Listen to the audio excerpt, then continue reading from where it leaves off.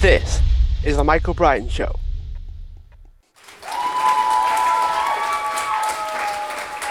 Hi everyone, welcome back to the show, and today I'm joined with Marlene Sharp, who is a producer and an entertainment executive, which is also head dog, I should say, of Pink Poodle. So Marlene, thanks so much for being a guest. I love that you crowned me head poodle. No one's ever done that before. That's so beautiful. I'm going to use it. Thank you. Well, that's one of the only occasions where thinking things off the cuff tends to go well. Yeah. Yes, improv. Improv's always best. Okay, so when I was doing a little bit of research into yourself, I got a little bit giddy. So talk to me a little bit about how you got started in the entertainment field firstly. So share a bit like backstory. Did you do it while you were growing up? That sort of thing. Sure. So I grew up in New Orleans, Louisiana, where when in my childhood, there was not really show business there. It's the deep south of the U.S. and there were community theater productions and the occasional film or TV shooting in town, but otherwise not a whole lot of show business going on there. But from a very early age, I felt like that was my destiny and that perhaps I was switched at birth with some daughter of a Beverly Hills mogul and that some family in Beverly Hills was missing their little baby who fit into their family so well and who was like an aspiring mogul and actor and so forth. So I didn't really fit in New Orleans all that well, but nevertheless, I lived there until I was 21, and then I went to all through Catholic grammar school and high school and also college. I went to Loyola University in New Orleans and tried to find show business as much as I could in the town. And even at a very young age, as soon as I was old enough to figure out, or my mom told me that Sesame Street was in New York and I couldn't really meet Oscar the Grouch or Big Bird in my neighborhood. It was somewhere far away. And she explained PBS and distribution as best as she could. And then I was hooked. I felt like, oh, I got to get out of New Orleans because this is not where anything happens. So then I ended up going to graduate school at San Diego State University and studying musical theater. So I have an MFA in musical theater. So my original dream was to be an Oscar-winning actress, and then everything would fall into place from there.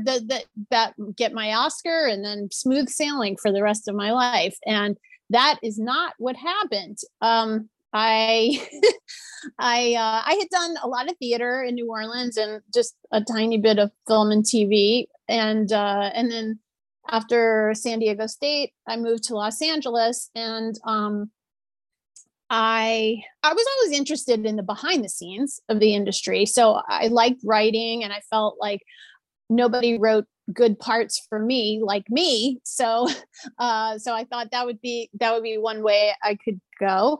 But I didn't come from a family with a lot of means and connections. I had to make my own way. So early on in moving to Los Angeles, I registered with a temp agency. I don't know if that's a thing where you live, but temp work when I first moved to LA was, it was not anyone's career aspiration by any stretch, but it was an option, and you register with the temp agency. And then the idea is they place you in these short-term jobs. You're basically an administrative assistant at various places. And then sometimes those temporary assignments turn into full-time. So I started fast and furious with the temping. So for about 2 or 3 weeks, I was going to all these different places, one of which was Hustler magazine. I temped there for a couple of days and knew that was not the place for me. But then after a couple of weeks, I landed at this company called Renaissance Atlantic Films, which was the consultancy of a gentleman named Frank Ward, who was very instrumental in bringing Power Rangers from Japan to the US. So he had been president of Bandai America. Bandai is the toy company that had the rights to the Power Rangers toys. And they were a very instrumental part in developing the show, launching the show. The toys needed to be figured prominently into the show because this show was all about selling toys to kids. So Frank had worked for the US office of Bandai, which is a Japanese company, and had been one of the key people, along with another gentleman named Haim Saban, in taking the rights to the TV show and the toys and bringing them to not only the US, but the rest of the world, because it was really just a thing in Japan. And then he retired from Bandai, and then he had this consultancy where Bandai was pretty much his number one client. Occasionally we would work with other companies, but it was mostly all Bandai all the time. And a big part of what we did was work on Power Rangers, making sure we would work a few seasons ahead of whatever season was airing in the US, because we would take the footage, some of the footage. It got to be less and less as the years went on, and the budgets were able to get bigger based on the toy sales. But we would take especially the action footage, like the martial arts, because that was very showy, and the characters were wearing masks. Live action show, for those who are not familiar, it's a bunch of teenagers that the cast rotates in and out every few seasons, and teenagers with special powers, and then they turn into Power Rangers and fight costume character monsters and save the world. And they have cool vehicles and gadgets and stuff like that. But that's the premise of the show.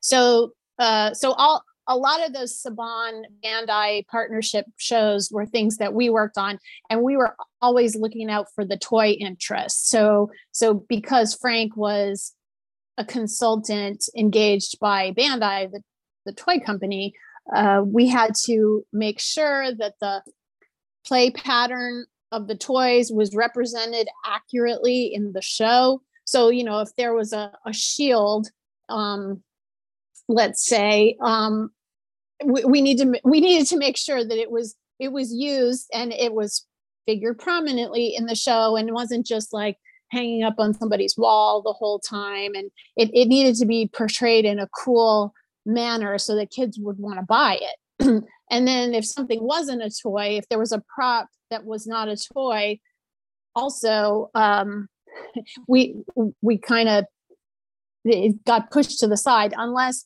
it caught fire with the fans, and then there would seem to be some justification to incorporate it. But I can't remember any instances of that happening. It was all very calculated. So that was one thing that shocked me when I first started working there. I was Frank's assistant, and there was one other employee. She was the director of development, and then she left, and then I was Frank's only employee. So I wore a lot of hats.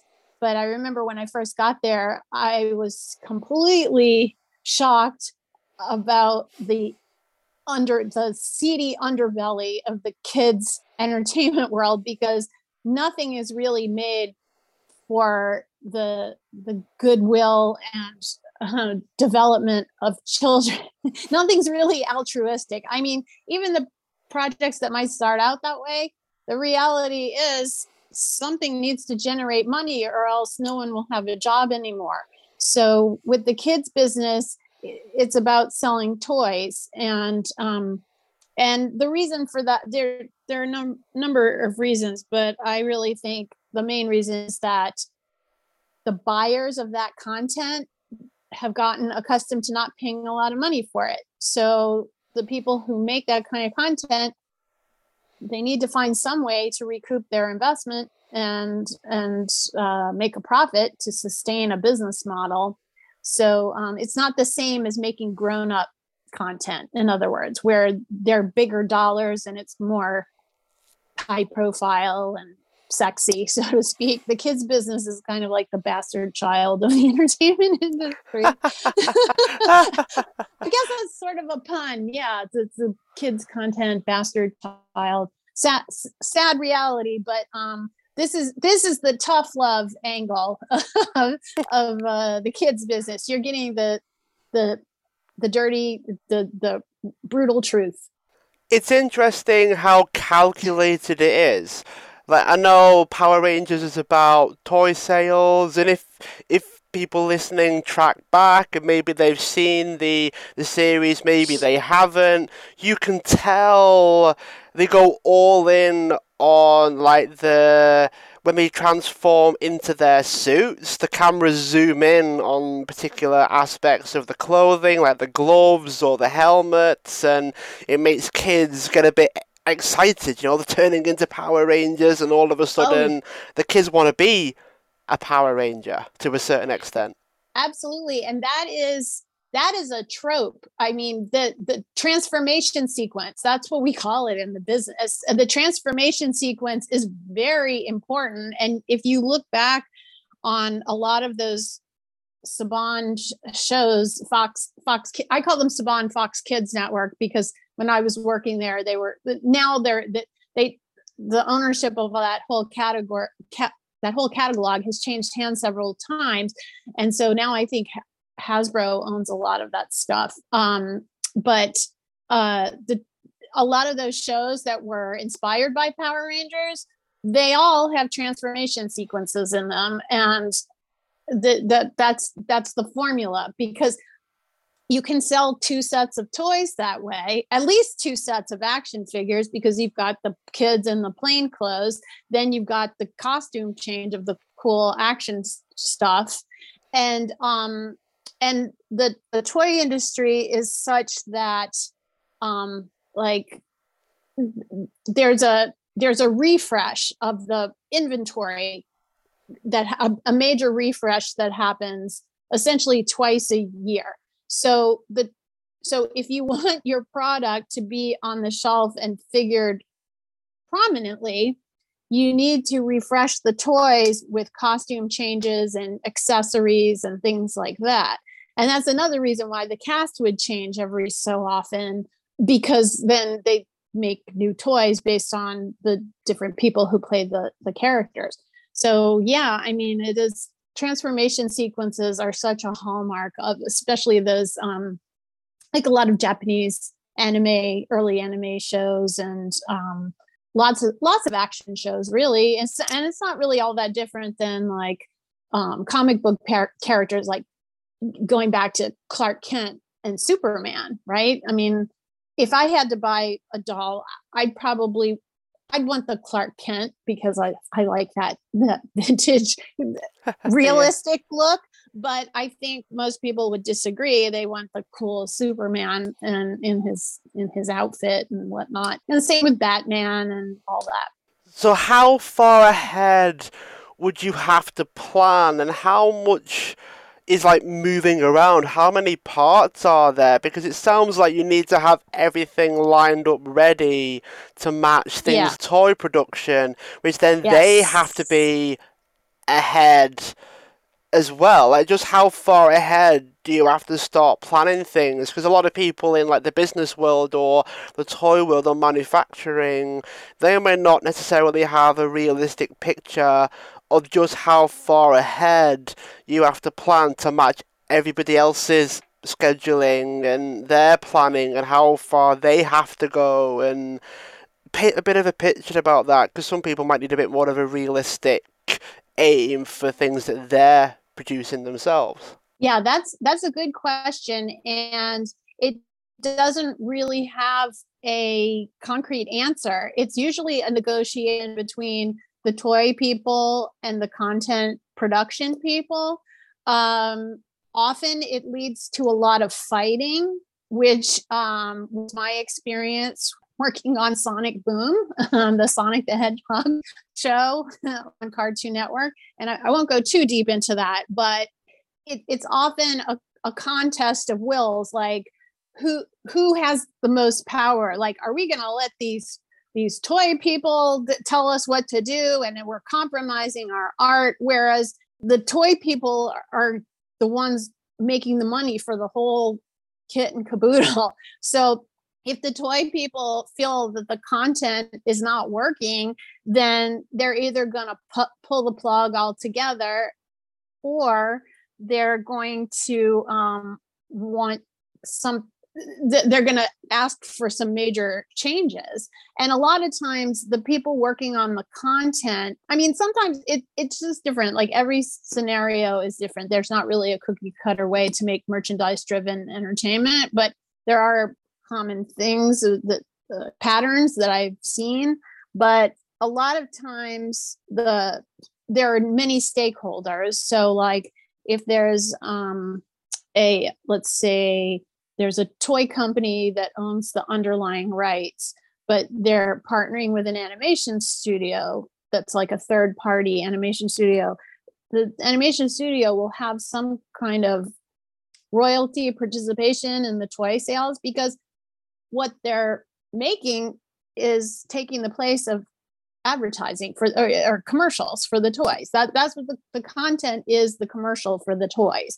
It's just it's kind of a smarter way to do it, really, because when you think about it, a commercial is just a sunk cost. Like, sure, the idea is for people to watch the commercial and then drive the consumer behavior to go buy stuff, but those commercials are outdated very quickly, and they're not going to generate revenue on their own. They're going to hopefully do their job and sell the toys, but it costs the IP owner or the stakeholders money to put those commercials on networks. And with the content, often there is a cost involved to place it on a network, but at least over the long term, it can be distributed and there's a chance to recoup some of that money, the production money, as well as sell the toys.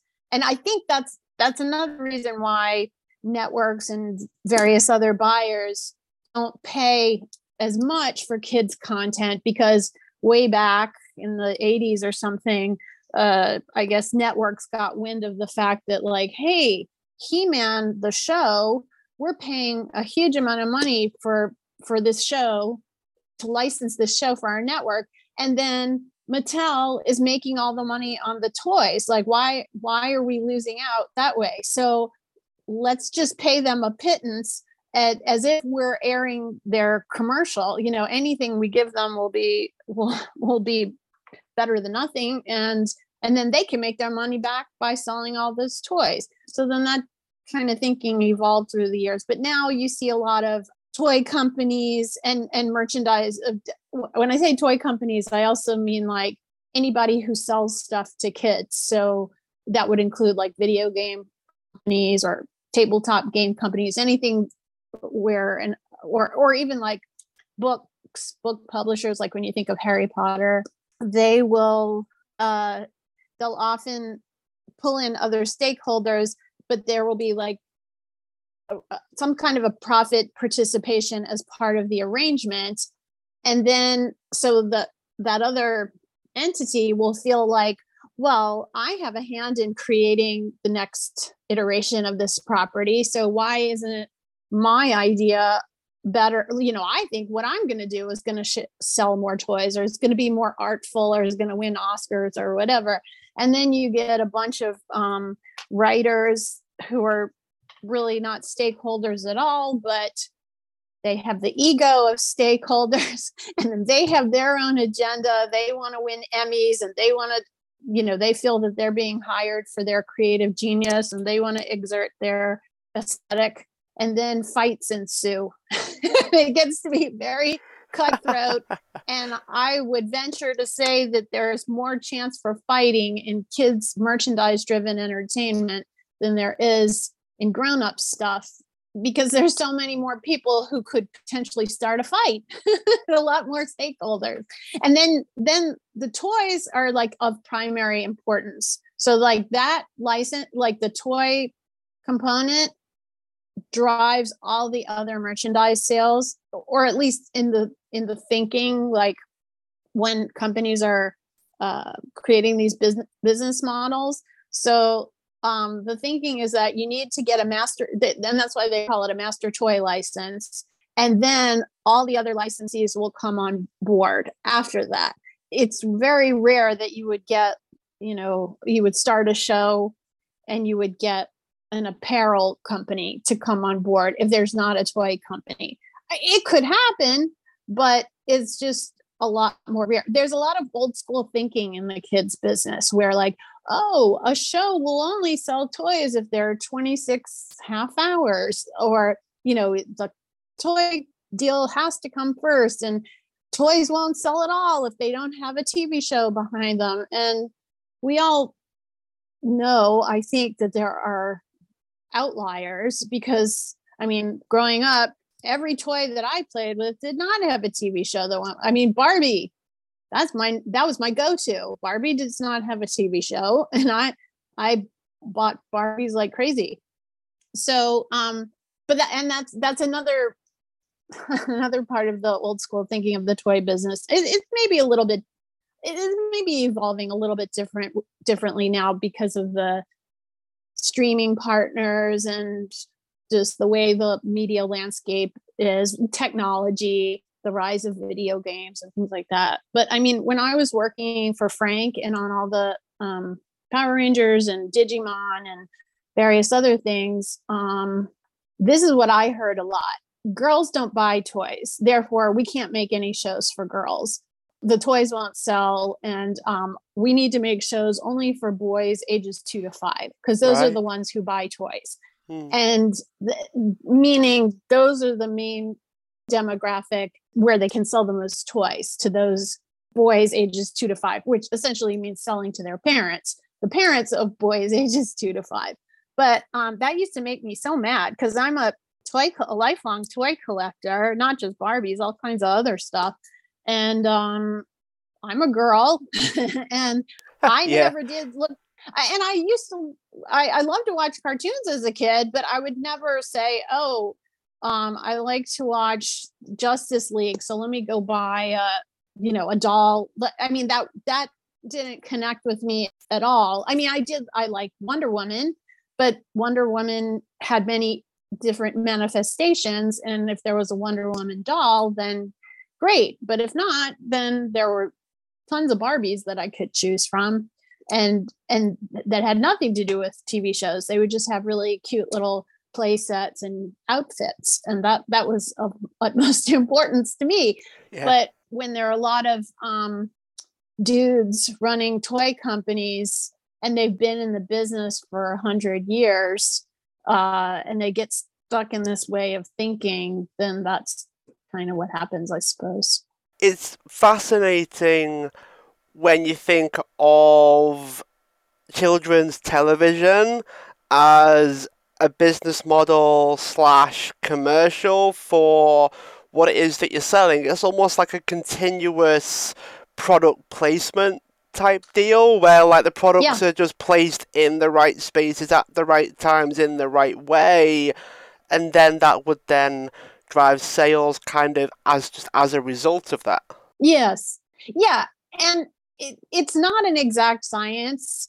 There's like tropes and ways of thinking. Like there are certain times of day where, like, if you have a show on Disney Junior, like you want to get your show in that time slot because that's when the most kids are watching. And yes, that might be true, but even if you have the best time slot and a lot of people are watching, and you have a very, what the industry calls a toyetic property, got a lot of potential to sell toys, it's not a slam dunk. Even the most calculated of campaigns can fall flat. And it's also very hard to introduce a new brand. Like Power Rangers is really old, and all the things we've been talking about, Power Rangers and Pink Panther, you had mentioned before. And I also worked on Postman Pat, British, a staple of British Wow, children, yeah. British childhood. And, that's been around for a long time. But even so, like, even when you have a tried and true brand, those aren't slam dunks either, because then you run the risk of alienating the existing fan base or the nostalgia factor fans by misstepping in some way. And then there's a backlash, and then the product doesn't sell. And then also, there is not, even though this merchandise driven toy business model has been around for a long time, there's still not a meeting of the minds between the content people and the toy people on a seamless way to do it so that everybody's happy. And the timelines are often very different. And it depends on, like, are you making movies and trying to align those with toys, or is it TV series, or is it like short form series, or is it long form? There's like so many nuances. And also, if you need marketing assets, like you can't just rely on the TV show itself to attract people to the toys. Like, you need to market your marketing materials. So you still need to somehow get the word out for people to watch the show. And then, so there are assets being created, whether it's a live action show like Power Rangers, or whether it's an animated show. There are art assets or props or whatever. And those need to be used for production, but then you also need them for marketing. And then who's going to create those, and are they going to seamlessly mesh, or will and that's a constant struggle. Like, will the toys accurately represent what's in the show? And then also, will the marketing materials support all of that? And then who's making those marketing materials? Because then you might end up having like 3 different teams of artists. And then to get all that art aligned, it's more difficult than you would think. And staying within a canon, like that's super challenging, especially with a heritage property like Postman Pat or Sonic the Hedgehog or Power Rangers. Like, what's canon and what's not, and who says, like, where do you go to get the answer on that? It's all very tricky. When you say canon, what do you mean for those that don't know? So canon is like the official mythology of a franchise. So like if you take Star Wars, canon would be like, okay, Darth Vader is the bad guy. He's Luke's father. Spoiler alert. He's Luke's father, but before he had his bad turn, he wasn't all bad. Like the evolution of Darth Vader, and then the fact that he's Luke's father and Leia's father and this and that. That's all like, and a lot of it will come from the person who created the IP. Like, they'll decide, like, this is the official story, this is the official mythology. But like, if there's maybe like a YouTube series where, I mean, and I can't really think of anything that's like Star Wars, like something, I don't know, maybe like the Ewoks or something that's, I mean, they're in the universe, they're part of Star Wars. But like, if you're telling the official story of Star Wars, if you left out the Ewoks, a lot of people wouldn't be upset. Yeah, I true. don't know. Yeah. I don't know. There's a lot of that is actually a good question. I'm trying to articulate it as best as I can, just from what I've observed. I mean, when I worked at Sega, one of my coworkers, Aaron Weber, was like this Sega savant and Sonic savant. Like, first of all, he started working for Sega as a fan forum moderator when he was like 14. And then when he was 19, he was recruited by Sega away from college. So he dropped out of college and he went to work full time for Sega at the age of 19, which is pretty much unheard of. He moved from Missouri to San Francisco, and he knows everything there is to know about the company and Sonic and just everything. And so he would often go toe to toe with Sonic Team, which is the Japanese contingent of artists, most of whom have worked at Sega for what seems like a million years. They worked on Sonic since the beginning. They're like these sages, these Sonic Yeah. sages. They're the keeper of the Sonic canon.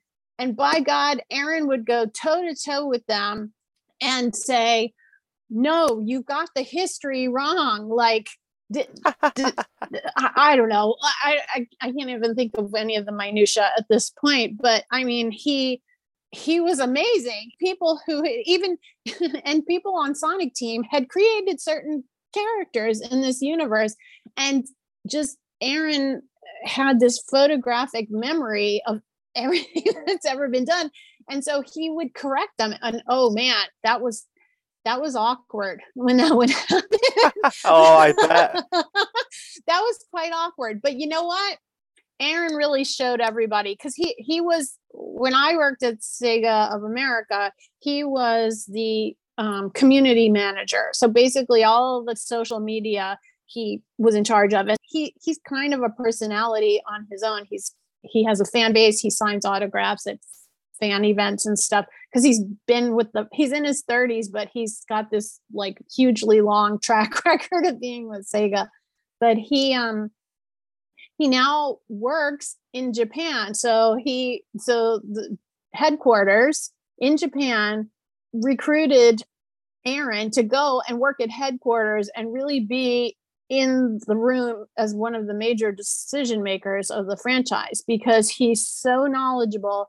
And I swear he was never wrong. Like because he was a fanboy.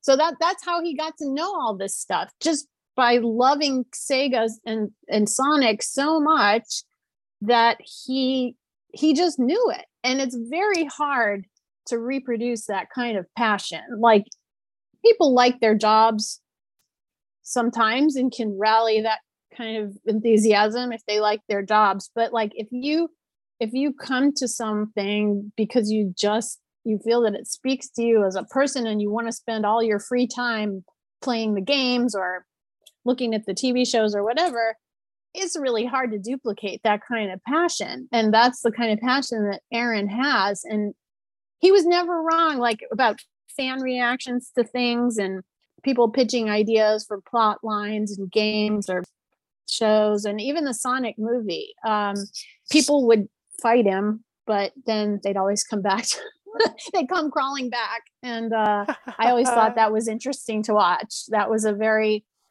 good education for me. Oh, I can imagine. It's weird when a fan starts off knowing the inner details of something, and you were part of the original team that created it, and it's one of those things where someone's going to make a mistake and they have to be allowed to do that, but then for the fan to correct it must feel a bit strange. Well, and also Aaron there were a lot of other factors going on, because Aaron was not of the same stature as far as like his title at the company. Like, Sonic Team is up here, and Aaron was not. He was like a middle management, basically. And then also Aaron is not Japanese, and it's a Japanese company. And then these are a bunch of Japanese elder statesmen from Sega who had maybe worked the company for 25 years. And although Aaron at age 30 had a 16-year track record with Sega, still he's got the most adorable little baby face, and he doesn't look like a grizzled executive. He looks very young. He has a very youthful spirit. So there's like a lot of factors that make the conflict even more dramatic. There's the cultural differences, Yeah. the age, and the stature within the company, all this stuff. And besides the fact that he was, as much as he loved the franchise, he was not one of the he never did create one of these characters. He just knew a lot about them. Whereas, he'd have these disagreements with people who actually created the characters. So, if I'm right, Sonic was your more recent project, should we say? Was that the more recent thing for you? Well, as far as familiar fans, well, first of all, this is my most recent project. This is Blanche, and she's getting rather vocal during this interview. So I figured I might as well own up to the fact that she's sitting right here. So respect must be paid. Anyway, after I worked at Sega, I worked for another Japanese video game company that makes film and TV and other things based on their video game franchise. And that company is called Level 5. So there I worked on a lot of different properties that are not quite as high profile as Sonic, but I worked on Yokai Watch, which is probably it's up there. Its popularity has declined through the years, but when it was at its peak, it was supposed to rival Pokemon. And then Level 5 has a lot of other titles that are well respected and long running, like Inazuma 11, their soccer or football franchise, and then the Layton series, and what else? Ni no Kuni is another one.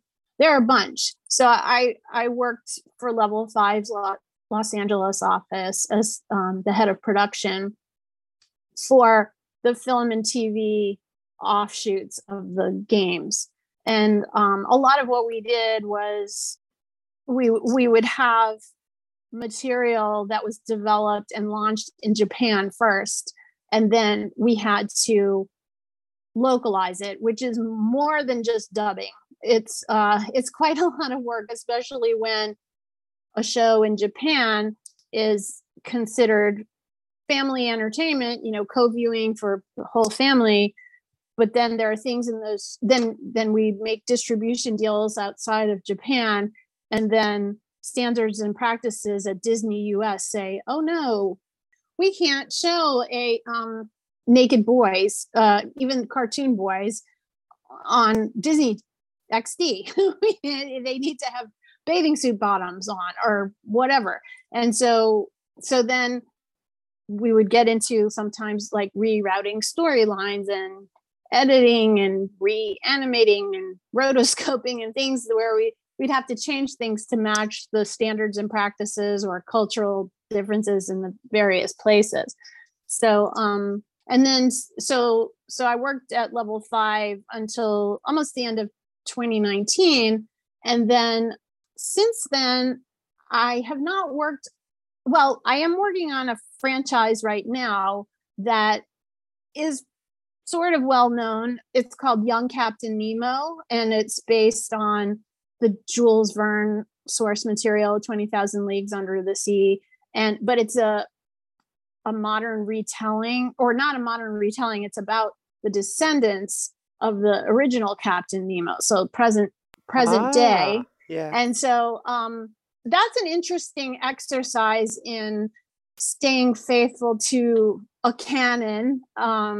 It's interesting because it's not as if Captain Nemo was owned by a big studio since 1800 or whenever the original book was written. The books are public domain, but it's a familiar franchise to a lot of people because also Captain Nemo has been appropriated into other people's mythologies. Like the character of Captain Nemo has appeared in the League of Extraordinary Gentlemen, and there have been movies based on the Jules Verne books as well, and all kinds of different things. So like trying to weed out, there is not really a hard and fast canon, but the company that I'm working with on that, Rainshine Entertainment, there is a bit of a canon established with the book trilogy so we optioned a book trilogy called the Young Captain Nemo. So there are things established in there, but then if you go way, way back to the origins of Captain Nemo, there's things that are debatable because a lot of people have interpreted it through the years, and it's not like one thing. Like Cinderella, most people would know like the Disney version of Cinderella, but and there is a Disney version of Captain Nemo, as well as Nemo the little fish. And Nemo's just a name that's out there, so Yeah, it it's been is. interesting developing that. But we won't have any animation to show for a while. It's still in the development stages, but that's that's the big franchise that I'm working on now. I'd be curious about what lessons you carried with you over your career from film to, you mentioned a lot about merchandise and how everything's built essentially from the toys outwards and how Mm-hmm. the shows are built around the toys. But what about if you combine sort of Postman Pat with Pink Panther and then moving over into the Sonic realm, were there any lessons Mm-hmm. that you carried with you that have almost informed it, almost like principles, things that are Yeah. maybe moldable but might not change so much? Well, in my opinion, whoever is the major stakeholder, like whoever is investing the most money, I believe should have the most say. Okay, let me put it this way: whoever is paying my paycheck should have the most say. It all depends on who's paying me. Okay. Yeah. So whoever's paying me should have all the rights and privileges that come along with paying me. And but I do tend to side with the merchandise people because that's where the profit is being made. Like, I mean, it's tough because I say that, and then I do feel partial to the people who are driving the revenue. Yeah, it all comes back to paying me, I guess. That's what I've learned. But I'm usually working for the person who's the major stakeholder because it makes sense. They've got the money to pay people to work on the franchise. So I'm always in the best interest of keeping my job. And I don't really, or I try not to have any ego. I mean, I think I tell great stories and I have good ideas. I write good scripts, and I've got this adorable dog here, and she's dying to have a cameo in most things that I work on. And but I try not to have an ego about that stuff because I'm just one cog in this huge machine that's working on these things. There's I mean, you look at an animated movie and the credits go on forever. And that's not even including the people who worked on the toys and sometimes it'll have like marketing people in there, like people who worked on marketing in the film, maybe for the film. But like, that's not, there's so many people who are left out of those credits. And yet those credits go on forever. So like, I feel like there's no room for me to be like, oh, my idea is best. I do have a lot of experience, and I've been insulted and abused by all kinds of people. So I feel like I've learned a lot of lessons about trial and error, and what might have a likelihood of being successful or not. But I try not to be too pushy about that because I just diplomacy, I guess. That's the bottom line. I try to be diplomatic, but if I am going to have a bias, it's going to be a bias for me being able to make a living. Which is fair, really, in that you never know how things are going to go in the film world until you hit someone buying one of the toys or the products that you sell through the film to realize whether the film's actually working or not. Yes, and also this is another thing that I think it's difficult for fans to understand. A TV show could be doing gangbusters in ratings and like popularity at chatter online and so forth. But if the merchandise isn't selling, that is a big problem. And now this is with merchandise driven entertainment. If it's something like Squid Game doesn't have any merchandise yet, but it's coming, I'm sure. But in the beginning, it was just about how many new subscribers Netflix got because Squid Game had this big word of mouth popularity, and how many people watched it on Netflix. With a kids show, you could have a ton of eyeballs on the show, but people might just not like the toys and the merchandise, and that's not really a hit. And then vice versa, like if the toys could be really cute and adorable and maybe selling well, but the show is just not attracting viewers, it's actually less likely that a show would be canceled because of that, because as long as it's generating revenue, it's justifiable. But like if it's a broadcaster who's not behind the show for whatever reason, they might bury it in time slots or in blocks of programming that people don't see, and then and that's not really good either, because then it'll be harder to get like spin-off series, or it's very complicated that way. So it's tough to quantify what is a hit. Like, how are you measuring a hit? And even if something wins a lot of awards, it might win a ton of awards. It might win Emmys for best writing, or some kind of humanitarian award for portrayal of diversity and inclusion or something like that. But that is often, like, one of those things is often not enough to sustain multiple seasons. It's almost necessary to be a hit across all these different categories to really have a long life.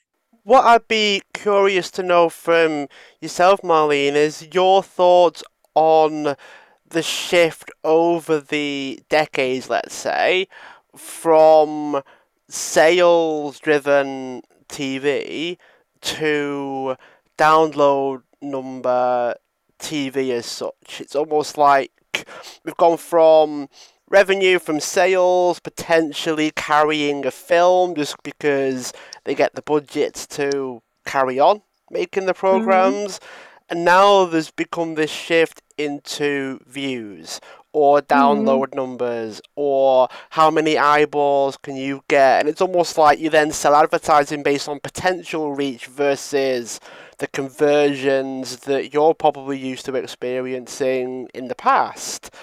Share a bit Mm-hmm. about your thoughts, your like state of the union, if you will, in air quotes, of what the film industry is like, and I'd just be happy to really value what you think on how the industry's going. I think that people are scrambling and nobody really knows. And in the past few years, there have been so many like out of the box hits, like things that, like, sleeper hits is what I mean, like Squid Game, for instance.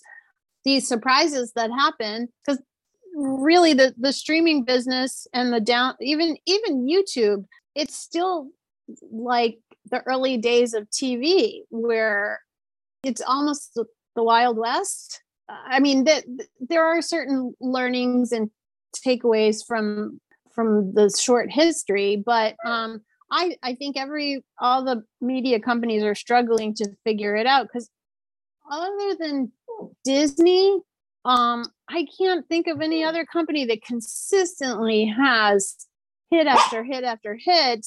Um, and Blanche feels very strongly about this too, that really nobody's figured it out. And even, you know what, even Disney, I mean, they are very successful, obviously, but they're not opposed to laying off a big, huge amount of people if their theme parks don't perform, or, it's not like there's just the sky's the limit.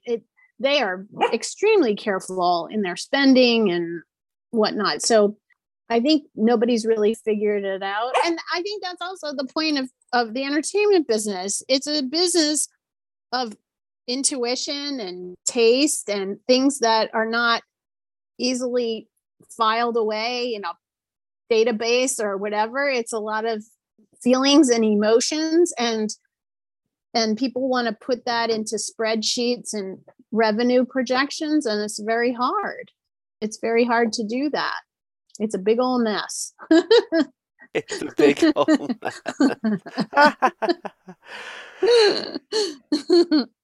So how will your current projects be different then? Because you've mentioned how complicated it is, how calculated every move has to be. How do you see the future of your projects looking? Are you gonna do things differently? Are you gonna have to think longer term with it? Is that gonna inform what you do in the short term? How are future films gonna differ from how things are or how things have been? I think people are just watching trends that emerge and new technology and just trying to be flexible. Um, I'm not really dictating policy at Rainshine or anywhere else for that matter. Even at Pink Poodle Productions, we all can see Blanche is the boss here. I'm just a worker. so so I think staying flexible and current with just every day there's some new weird thing that happens, and not just with technology but with the world. Look at COVID. Who could have predicted that? I mean, maybe somebody could have, but not me. So I think just like staying flexible um, and just being curious, having a genuine curiosity about what's going on, and being open to talking to people from all different places in the world, and not just people in the industry, but people in adjacent industries, because there's so much cross pollination now, and a hit could come from the most unlikely place. That's definitely one thing to ponder about a little bit. This idea of anything can happen, you never know, everything can appear out of nowhere. Is that engineered at all? Do you create the space for that potential, or does it literally come out of the blue and no one could have predicted it?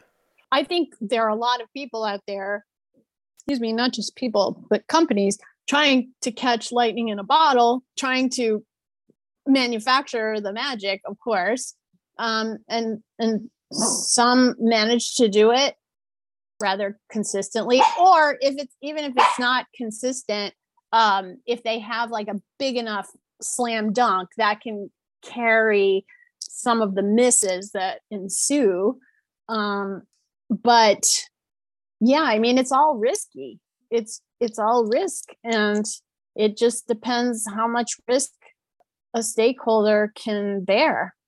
And sometimes it's really, I think it's not that much different than buying a bunch of lottery tickets or sending out a lot of resumes. Is some of it is a numbers game, and then you try to plan as best as you can, but there's weird stuff that happens all the time that is not easily predicted. Yeah, for sure. I imagine you need to have some kind of strategy for reducing risk, maybe. Yeah. And did you have like anything you can outline for us for okay, we need to reduce the risk here? How would you go about doing it?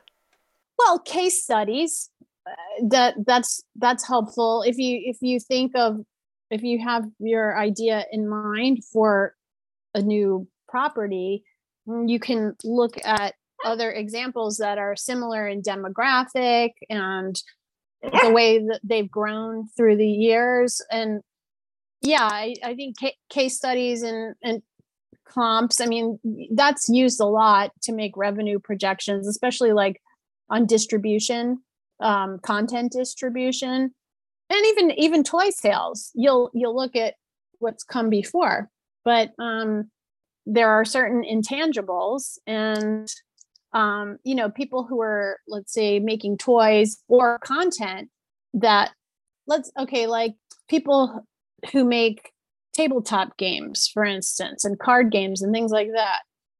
That was a pretty modest business until COVID hit, and then it's like it had this. I mean, that's pretty old school tabletop and card games and all that. Those things have been around hundreds of years, and then COVID hit, and then it seems like there for a while anyway, there was an endless appetite for that stuff because people were stuck at home, and then suddenly they get tired of looking at a screen all day, so they want to mix it up a bit. So it requires case studies, but also looking at trends just in the world in general, and trying to predict behavior. Before we get to the last couple of questions, one of the things that we skimmed over a little bit, but I want to bring up now, is your ability to handle rejection combined with how you manage your ego, because you've got quite the track record, lots of successes, lots of failures along the way as well. You mentioned trying to swallow your pride a little bit and how you manage your ego. I would be extremely curious to hear how you manage that, whether you've got some practices, some mantras that you tell yourself, whatever it is. I'd be really curious to hear what your strategy is about managing things like that, because your track record would say that it's deserved to a certain extent, but you still have to manage it as well because there can be some dangerous consequences. So, how do you manage your own ego in the film industry? I fly by the seat of my pants. I am so happy that I fooled you. That it looks like I have it all together, because I don't. I don't know. In fact, every day that I wake up, it's like I'm still here. How did this happen? How did I live so long? I don't know. It's all a mystery to me. But I want to give an endorsement for having a therapy animal, because I feel like the last 13 years with Blanche here has been very rewarding, and she's my one and only dog. I didn't have pets growing up, and here she is, and so I try to be strong for her because she relies on me. So there's that, and then I like to read a lot, and also I like to listen to podcasts, and I like to watch movies, and I like to partake in content as a consumer, and even toys. But I find that if I can rebel a little bit, I mean, this is such a minor rebellion, but it makes me feel naughty. So I do it. Like anything that is as far away from kids and family entertainment as I can get, that's what I like to do in my spare time. So, like podcasts, it's like almost 100% true crime, and like hardcore, like Jeopardy and murder and serial killers and stuff like that. And I feel like I am not like somebody who will just watch kid and family entertainment for the heck of it because I love it. Like, if that it's my job and it's my responsibility to be knowledgeable about those things, but I need to rebel in my own time. And the way that I rebel is to go the other way. So I don't know, that kind of, I feel like that's an okay rebellion because it's not hurting anybody. And I try to keep the other forms of rebellion to a minimum, things that are self-destructive. I do have a terrible vice in, I do like to vent. I do like to gossip. I'm a terrible gossip, and I have gotten in trouble for that before. So, but it just feels so good. I love to talk about horrible things behind people's back. It's far more terrifying to confront people to their faces. So yeah, I mean, I don't know. These are not, I should also say, these are things that worked for me, flying by the seat of my pants. I'm not, other than getting a therapy dog, I'm not really endorsing any of these as a lifestyle or even a go-to coping skill. But I'm just saying and I do like to take naps. That's another thing. If I can take a nap, that is like the biggest luxury. So if you can grab a nap, that's very good. Well, if people wanted to find out more about yourself, Marlene, where can they go? You mentioned Pink Poodle and other things, so here's your chance. How can people learn more about you? So my website is pinkpoodleproductions.com, and my email address through Pink Poodle is just Marlene at pinkpoodleproductions.com. And my most favorite social media is LinkedIn. I am a maniac on LinkedIn. And thank you for accepting my invitation this morning, Michael. I really appreciate that. No I problem. love it. And that is a wonderful platform to find work, to hire people, to connect, to make friends. I love it because I'm not so interested about seeing people's vacation photos or their plate of food at lunchtime like you'll see on Facebook, but I am interested in staying employed and collaborating with cool people. So that's what LinkedIn is for. So I am wholeheartedly endorsing LinkedIn.